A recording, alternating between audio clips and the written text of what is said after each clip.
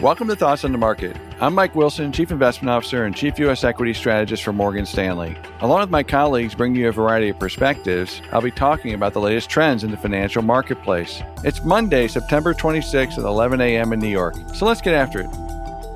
Last week's Fed meeting gave us the 75 basis point hike most investors were expecting, and similar messaging to what we heard at Jackson Hole a month ago. In short, the Fed means business with inflation and is willing to do whatever it takes to combat it. So why was there such a dramatic reaction in the bond and stock markets? Were investors still hoping the Fed would make a dovish pivot? Whatever the reason, both stocks and bonds are right back to their June lows, with many bellwether stocks and treasuries even lower. As we wrote a few weeks ago, we think investor hopes for a Fed pivot were misplaced, and Chair Powell has now made that crystal clear. Secondly, we noted last week that the only remaining hope for stocks would be if the bond market rallied at the back end on the view that the Fed was finally ahead of the curve and would win its fight against inflation, while slowing the economy materially. Instead, interest rates spiked higher, squelching any hopes for stocks. While 15.6 times price-earnings ratio is back to the June lows, that PE still embeds what we think is a mispriced equity risk premium given the risk to earnings.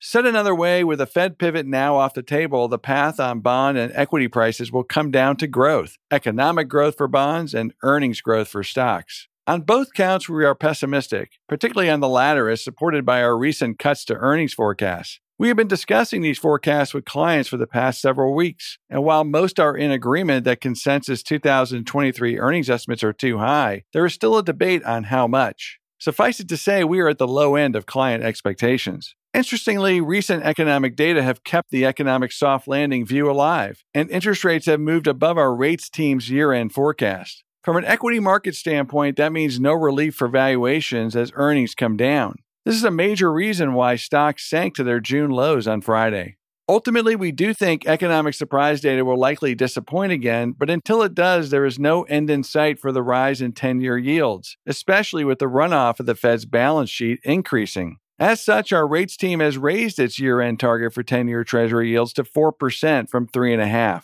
This is a very tough backdrop for stocks and epitomizes our fire and ice thesis to a T. In other words, rising cost of capital and lower liquidity in the face of slower earnings growth or even outright declines. Finally, the Fed's historically hawkish action has led to record strength in the U.S. dollar. On a year-over-year basis, the dollar is now up 21% and still rising. Based on our analysis that every 1% change in the dollar has a 0.5% impact on S&P 500 earnings growth, fourth quarter S&P 500 earnings will face an approximate 10% headwind to growth, all else equal. This is in addition to the other challenges we've been discussing for months, like the payback in demand and higher costs from inflation, to name a few. Bottom line, part 2 of our fire and ice thesis is now on full display, with rates in the U.S. dollar ratcheting higher just as the negative revisions for earnings appear set to accelerate to the downside. In our view, the bear market in stocks will not be over until the S&P 500 reaches the range of our base and bear targets, i.e. 3,000 to 3,400 later this fall. Thanks for listening. If you enjoy Thoughts on the Market, please take a moment to rate and review us on the Apple Podcast app. It helps more people to find the show.